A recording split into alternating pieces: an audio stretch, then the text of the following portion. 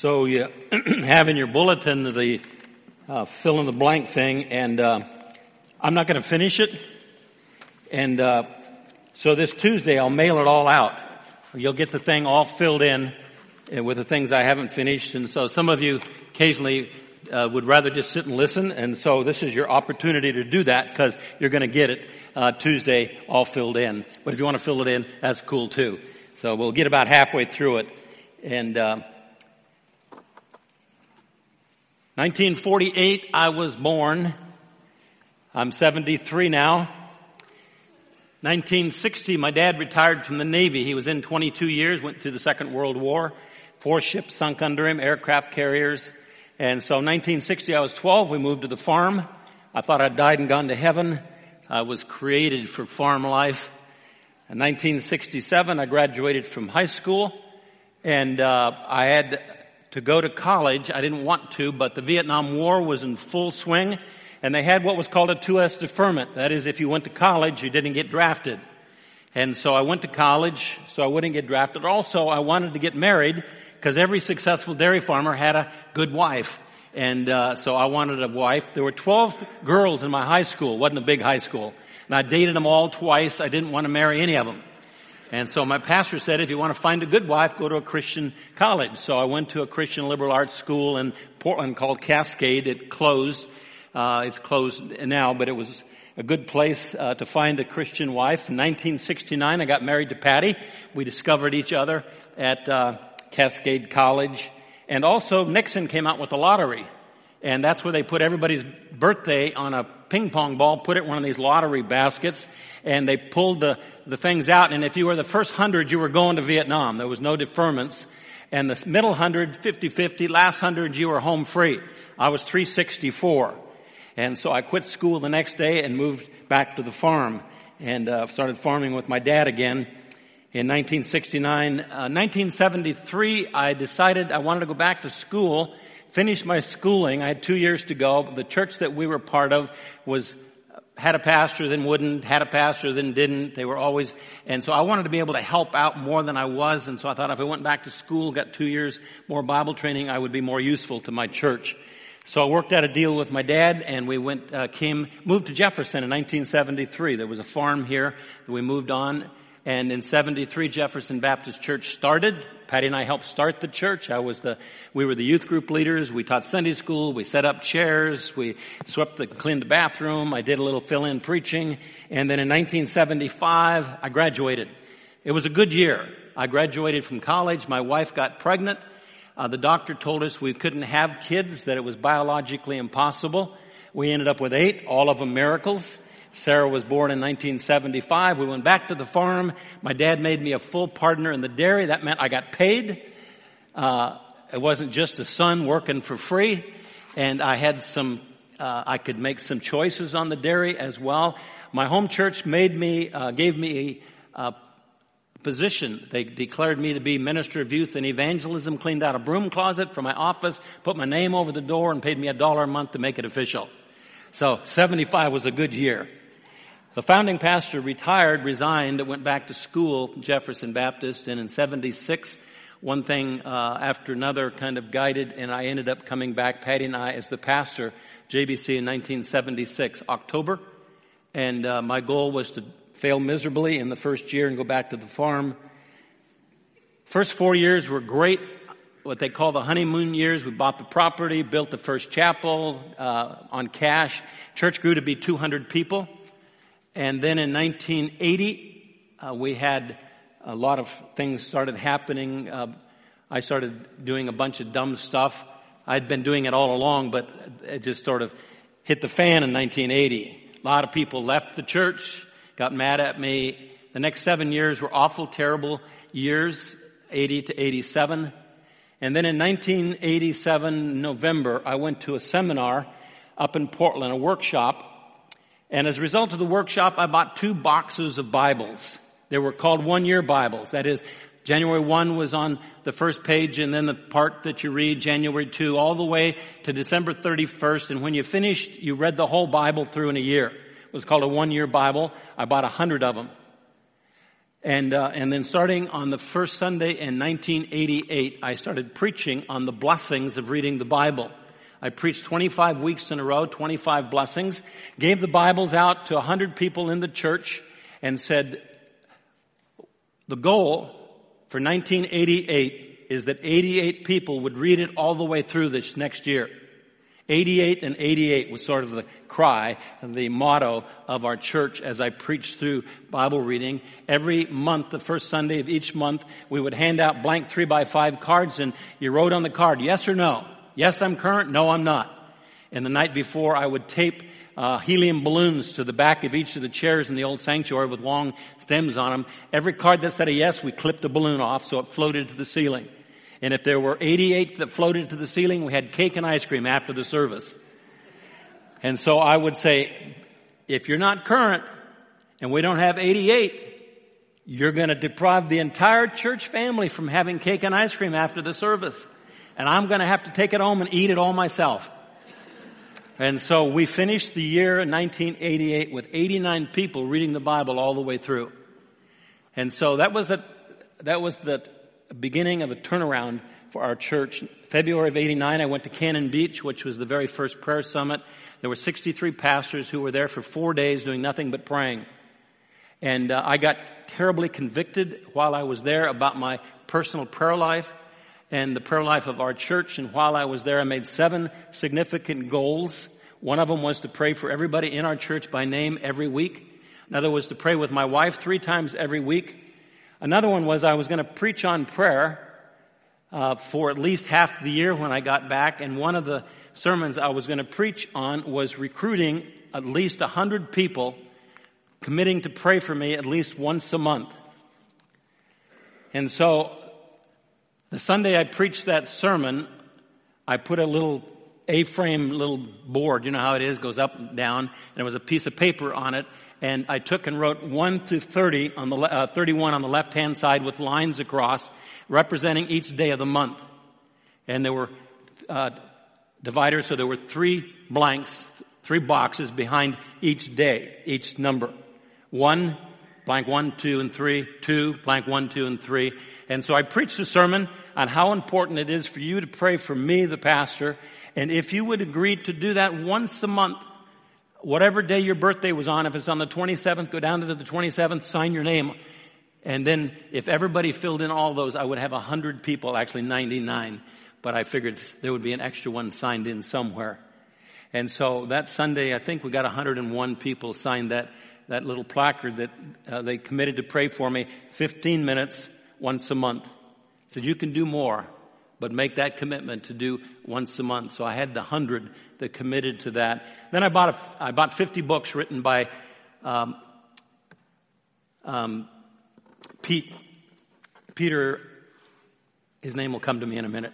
And the title of the book was The Power of Praying for Your Pastor. About 50 of them, Peter Wagner. And I gave out all of them to people in the church, said, read this in a month if you would, give it back to me. I got 30 back. That's the way it is when you loan books out. And gave those out and said, read this in a month, give it back to me. I got 20 back. I gave those out. I got 10 back. I gave those back. I got 5 back. I gave those back. Got 1 back. I gave it to my mother. And she said, after she read it, I'll pray for you every single day. And she did. And so that was a really good year. 88, 89. The motto for 89 was much prayer, much blessing, little prayer, little blessing, no prayer, no blessing. And we moved rapidly to becoming a church devoted to prayer. My life totally changed in regards to my prayer life and the discipline of praying. 88, we became a Bible reading church. 89, we became the church that prays. And we've never looked back. Really, we've never, ever had a stretch in our church like we did 80 to 87, because God has blessed powerfully in our church because of those 2 basic disciplines that have happened. So in 2012, I was diagnosed with Parkinson's. And so I was pretty sure that my ministry was over. My major mentor was Joe Aldridge, president of Multnomah Bible College. I went and had lunch with him at least once a month. and he gave me counsel on how to be a good pastor. He was a mentor, and he got Parkinson's and died. And so I was pretty sure that my ministry was over.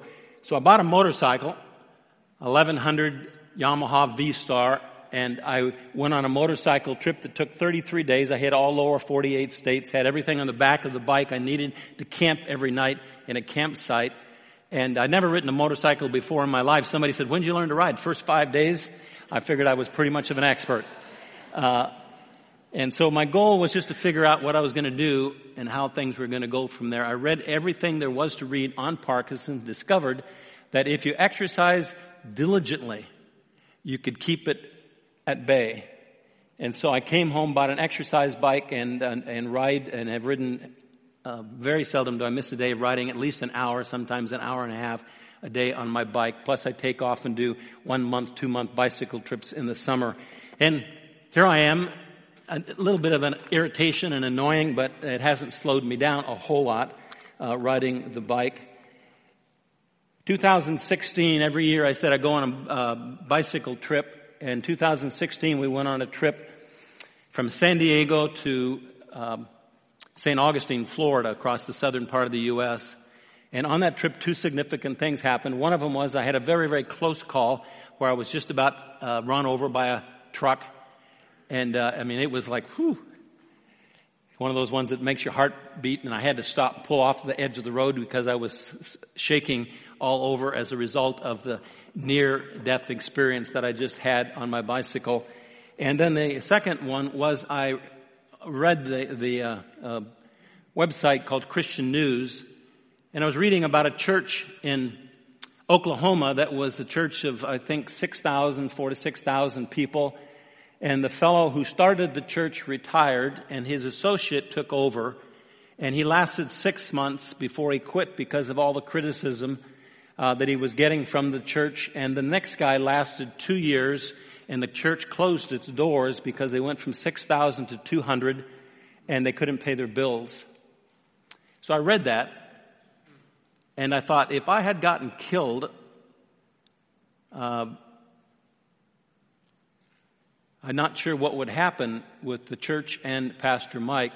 When I left on my motorcycle trip, I wrote a letter. And in the letter, it starts out by saying, "If you're reading this, I'm dead. And I would like for you to follow Mike as the senior pastor of the church like you followed me over these years." The elders all signed it. I left it with Lloyd, our senior elder, to be mailed out to everybody in the church had I had an accident riding my motorcycle.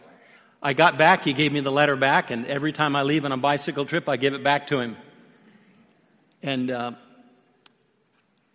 so I got to thinking on this trip from San Diego to St. Augustine, after reading about the church that went down, down, down, down, I thought, I don't want that to happen to this church, and I don't want it to happen to Mike, what happened to that church.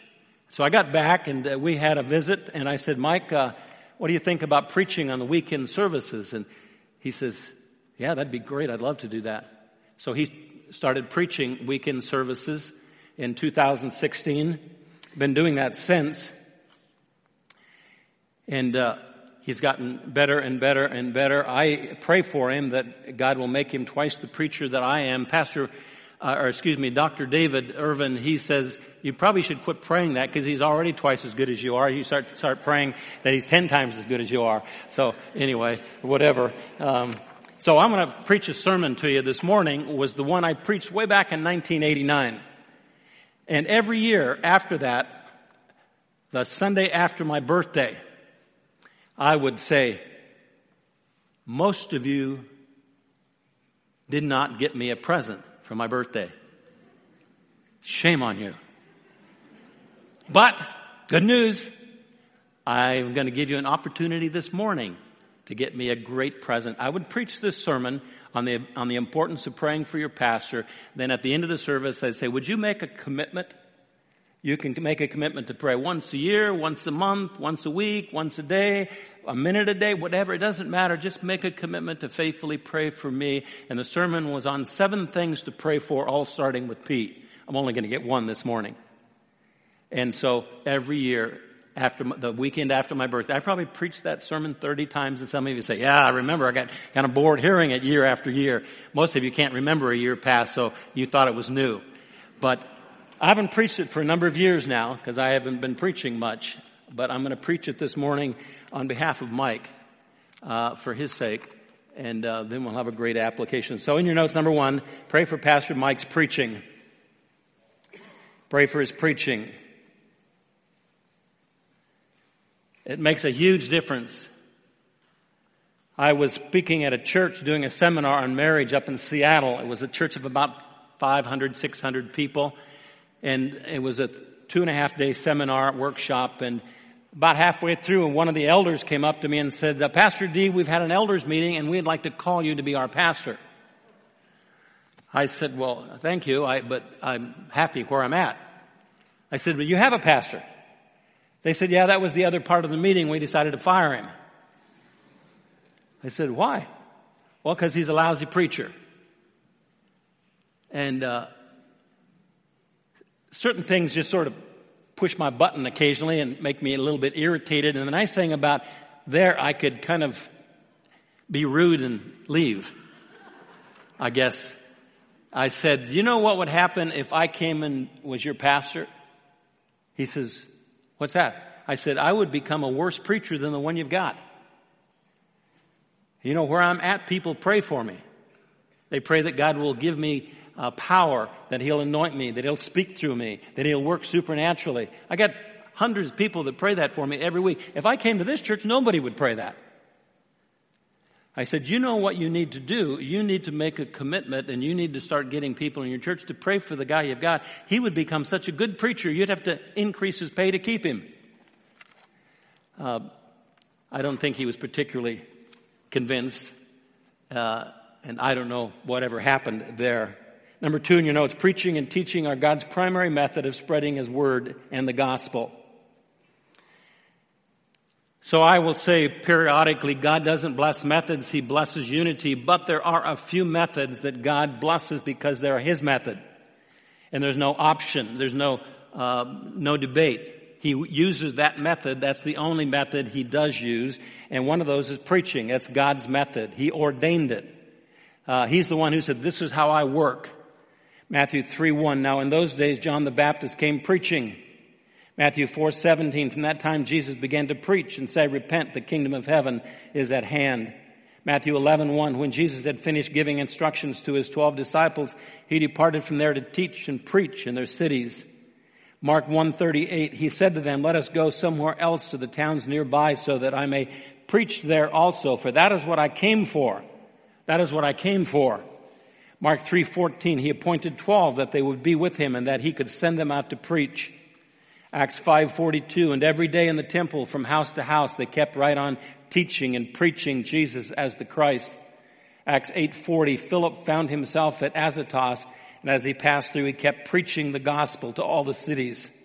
1 Corinthians 1:21, for since in the wisdom of God the world through its wisdom did not come to know God, the world's wisdom didn't work very well. God was well pleased through the foolishness of the message preached. That is the opinion of the world that preaching is foolishness.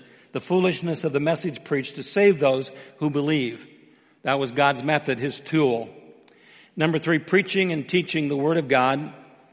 The Word is God's primary method to grow us to be like Jesus. A lot of talk in the church world about discipleship. That's the Great Commission, go and make disciples. And so the discussion amongst pastors and in denominational headquarters and places is, so what's the best method to make disciples? Somebody becomes a believer in Jesus. Now we want to teach them the basic stuff in the Word of God so they grow and become a follower of Jesus. What should we do it in Sunday schools? Should we do it in home groups? Should we do it one-on-one? What's the best way to do it? Do you know the Bible says the best way to do it is through the preaching that happens in the church. Everything else is secondary to that method. Lots of other things should happen. Leadership class, Sunday school class, discipleship class, one-on-one, home groups, lots of things. But everything is secondary to the preaching that happens in the pulpit of the church each week. Colossians 1:24, now I rejoice in my sufferings for your sake, And in my flesh, this is Paul speaking, in my flesh, I do my share. Boy, that'd be a great statement that every one of us could make. In this physical body I'm living in, I do my share on behalf of his body, which is the church. I do my part in filling up what is lacking. People like to point out all the faults that's in a church. Churches have problems. So Paul said, I do my share in filling up or fixing that which is lacking. In Christ's afflictions of this church, I was made a minister according to the stewardship from God bestowed on me for your benefit, so that I might fully carry out the preaching of the Word of God. I might fully carry out the preaching of the Word of God. That is the mystery which has been hidden from past ages and generations, but has now been manifested to his saints, to whom God willed to make known what is the riches of the glory of this mystery among the Gentiles, which is Christ in you, the hope of glory.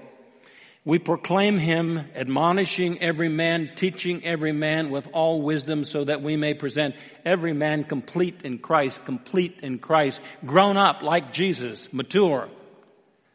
We admonish every man, we teach every man with all patience, so that we may present every person complete in Christ.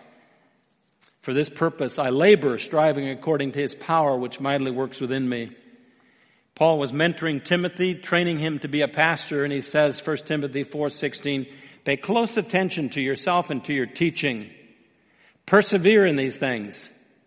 Work hard at it, for as you do this, you will guarantee salvation. That word salvation doesn't mean salvation from hell. It's talking about salvation from the power of sin, sanctification. It will guarantee salvation, sanctification, both to yourself, that is to Timothy, and to those who hear you.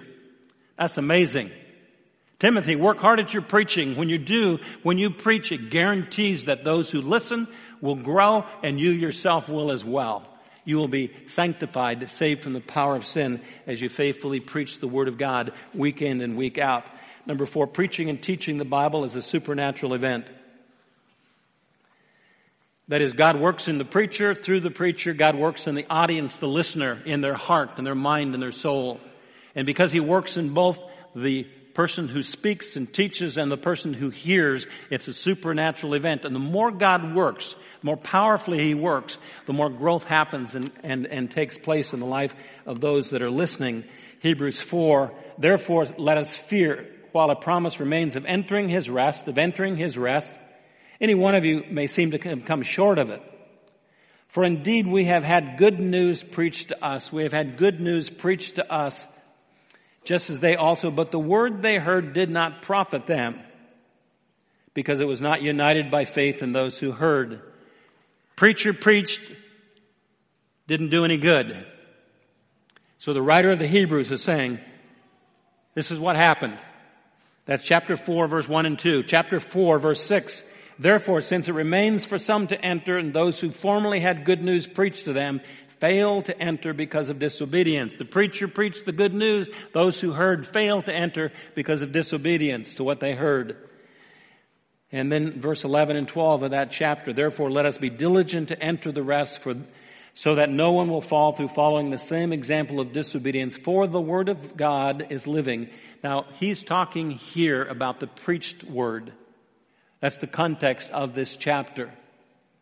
The preached word. The word of God is living and active and sharper than any two-edged sword, piercing as far as the division of soul and spirit, of both joints and marrow, able to judge the thoughts and intentions of the heart. That's the potential that a pastor, a preacher of the word has when he works hard, studies, and he preaches and teaches the word. It's living, it's active, it's sharp as a two-edged sword, changing the hearts and lives of those who hear. Let me read Colossians 1 to you again, 25. Of this church I was made a minister according to the stewardship from God bestowed on me for your benefit, so that I might fully carry out the preaching of the Word of God. Fully carry out the preaching of the Word of God. That is the mystery which has been hidden from the past ages and generations, but has now been manifested to his saints, to whom God willed to make known what is the riches of the glory of this mystery among the Gentiles, which is Christ in you, the hope of glory. We proclaim him, admonishing every man, teaching every man with all wisdom, so that we may present every man complete in Christ. For this purpose I labor, striving according to His power, which mightily works within me. Now that's an amazing statement about the power, the supernatural power of preaching that happens in a church week by week by week. Number 5, podcasts and online preaching are great. They're a great source of teaching, but they are an addendum. An addendum to, not a replacement for the preaching on our own body of Christ. So, the church in the New Testament is the body of Christ, the bride of Christ, the eternal companion of Jesus. Jesus died for the church, gave His life for the church, that she might be holy, without spot, wrinkle, or blemish, and be His companion for all eternity. What is the church? The church began on the day of Pentecost, when the Holy Spirit came. It'll end on the day of the rapture, when Jesus comes and catches those who are alive to be with Him in heaven. A finite number of people will be part of the body of Christ that will rule and reign with Him for eternity. But then there's the church that's today. That is Christians who are in Africa and Asia and in the United States, all over the world. That's the church. But the emphasis in the New Testament is the local church. The book of Romans was written to a local church. The book of 1 Corinthians was written to a local church. Book of 2 Corinthians written to a local church. Ephesians written to the church at Ephesus. Local churches are the emphasis as the Bible talks, the New Testament, about the church. Jefferson Baptist Church is a local church. And so we're called the body of Christ. That means each of us are like a part of a physical body that illustrates the church. Some of you are noses. Good looking noses. Some of you are ears, and some of you are hands, and some of you are feet, and some of you are kneecaps, and some of you are livers. We have a spiritual gift that we use that causes the body to be healthy as it functions well. Now, a kneecap in another church doesn't do us any good. This church that's the body that fits together, and it's the preacher of the word in this church that causes you to grow, to become like Jesus. And so you can listen to John MacArthur and Chuck Swindoll and Andy Stanley and whoever you want on the radio or on podcast, and it's great, but it's this church where the gifts function that edify one another, and it's the preaching that happens in this pulpit that will be most impactful in your life. Did you know that you're a victim? That is, if the preaching is good, you'll grow. If the preaching is poor, you won't. You can make up for it a little bit, but the preaching that is in a local church, the quality of that preaching will dictate to a very high degree the level of growth and maturity and fruit-bearing that happens in those that are in that church family. Some churches have great preaching, some churches have awful preaching. And those who are in churches with great preaching grow and bear fruit. Those who are in churches with terrible preaching don't. And so you become a victim of the preacher, as it were. Ephesians 4:10, he who descended, that's Jesus, that is, he left heaven, came to this earth, and then he was buried for 3 days, is also he who ascended far above all the heavens so that he might fill all things. And he gave some as apostles, some as prophets, some as evangelists, some as pastors and teachers. Pastors and teachers for the equipping of the saints, for the work of service, to the building up of the body of Christ, to the building up of the body of Christ. He gave teaching pastors to local churches so that church will grow until we all attain to the unity of the faith, of the knowledge of the Son of God, to a mature man, to the measure of the stature which belongs to the fullness of Christ. As a result, we are no longer to be children tossed here and there by waves and carried about by every wind of doctrine, by the trickery of men, by craftiness and deceitful scheming.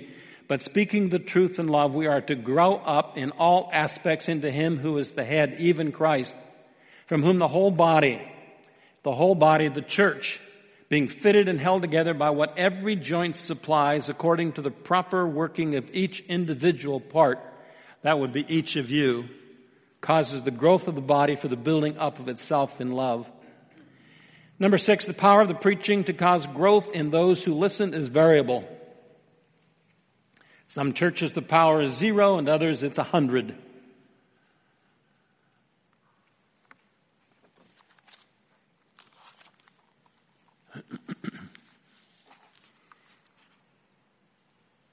Powerful church, a growing church has great preaching.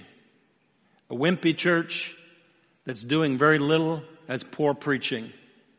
I regularly now, one of my goals is to coach pastors. And so I've let that be known, and I get calls. And a couple of months ago, I got a call from a pastor, and he said, my church has gone from 200 to 40. Can you help me figure out what the problem is? I can. I said, right off the top of my head, I would guess that it's your preaching.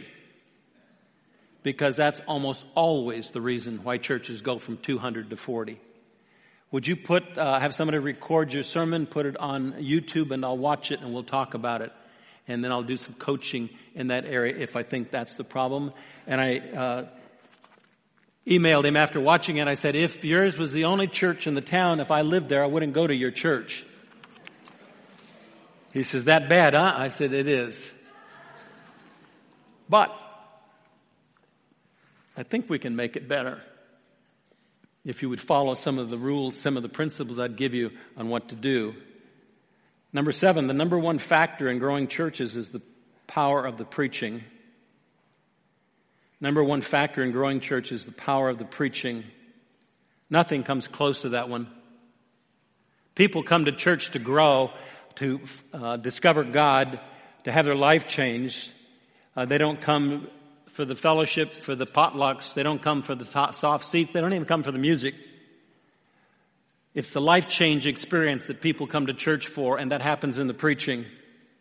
Number 8, the difference between very powerful preaching and very wimpy preaching is caused both by the preacher and the listener. So both the one preaching and the people listening have to do certain things for it to be powerful.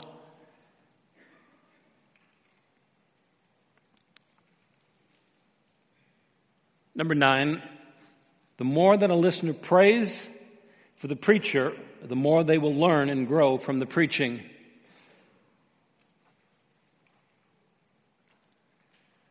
So this is a double-edged sword. You pray for Pastor Mike, and he preaches better, and you hear better. The more you pray for the preacher, the more you get out of the preaching. The more it makes sense, the more it penetrates, the more it attaches itself, the more it motivates, the more it convicts. Your praying determines what you get. Your praying determines how well he preaches, how much God works, how much the Spirit speaks through him. The key to good preaching and good listening is prayer. That's why way back in 1989, I wanted to recruit 100 people that would faithfully pray for me because I knew it would make a huge difference in their life and it would make a huge difference in mine. Colossians 4:3, Paul speaking, praying at the same time for us as well, that God will open up to us a door for the word, so that we may speak forth the mystery of Christ, for which I have also been imprisoned, that I may make it clear in the way I ought to speak. Paul says, pray for me that I may make it clear in the way I ought to speak. Now that's the New Testament. That's a true statement. Number 10, the symbiotic nature of the body of Christ teaches that the preacher can't preach well if the body doesn't pray much, and the body won't grow if the preacher preaches poorly. And so it's my heart works, my brain works. My heart stops, my brain stops. If my brain stops, my heart stops. If my brain stops, my kidney quits working. If my kidneys quit working, so do my lungs quit working. It's all connected. And the preaching ministry of the church is the most symbiotic force in the church. You pray, preaching is good. Preaching is good, you grow. You grow, you pray. Preaching is good, and it goes together. You faithfully pray, the preaching is powerful, the preaching is powerful, you grow rapidly. You're pathetic in your praying, you're lazy in your praying, you're distracted in your praying, you're too busy fishing to pray, and the preaching will be poor and you won't grow. And you know what happens in churches where they don't grow and the preaching is poor? They roast the pastor for Sunday dinner. Lots of division, lots of criticism, all kinds of stuff happens that ought not to happen, and all of it can be solved by your commitment and your faithfulness to pray that God would work. So, cards are going to pass out in a minute. Do you know what I'd love to do? Mike's in Africa preaching at our seminary that we have there as we plant churches to train pastors, and he's going to get home this week. I'd love to plop on his desk a whole stack of those cards that on them are written, I make a commitment to pray for Pastor Mike 15 minutes a month, 10 minutes a week, 5 minutes a day, whatever. And so when they pass, you can put a prayer request on there. Now, don't put a commitment to pray if you're not going to do it. But you know what moves people to do something they haven't done is a commitment. You make the commitment to do it, something powerful about that motivates you. And it will change your life, and it will change the life of our church. And God will work powerfully. So we got great days ahead of us as a church. But it's going to rise and fall on what happens right up here each week. More so than anything else that happens. And nobody determines that as much as you do. On the basis of your commitment to pray. Because God works when we pray. And the more we pray, the more He works. He works in your life and He works in Mike's life. If we do it faithfully. So let's pray. The ushers will come pass the cards out. And if you'd like to make a commitment, put that on there. If you would, please. Let's pray together. Father, thank you for your word. I thank you for the nature of preaching, that it's supernatural. It's so very powerful. I pray that we would continue to be a church that prays for one another as we put prayer requests in the prayer letter. And Lord, each of us on our own personal, private prayer time as husbands and wives would be faithful to pray in the days ahead for Pastor Mike, that his sermons would be amazing as you would work in him, through him, and the words that he speaks would be living and active and sharp as a two-edged sword, piercing to the vision of soul and spirit of both joints and marrow, judging the thoughts and intentions of our heart, and we would grow as a result. We love you. In Jesus' name we pray. Amen.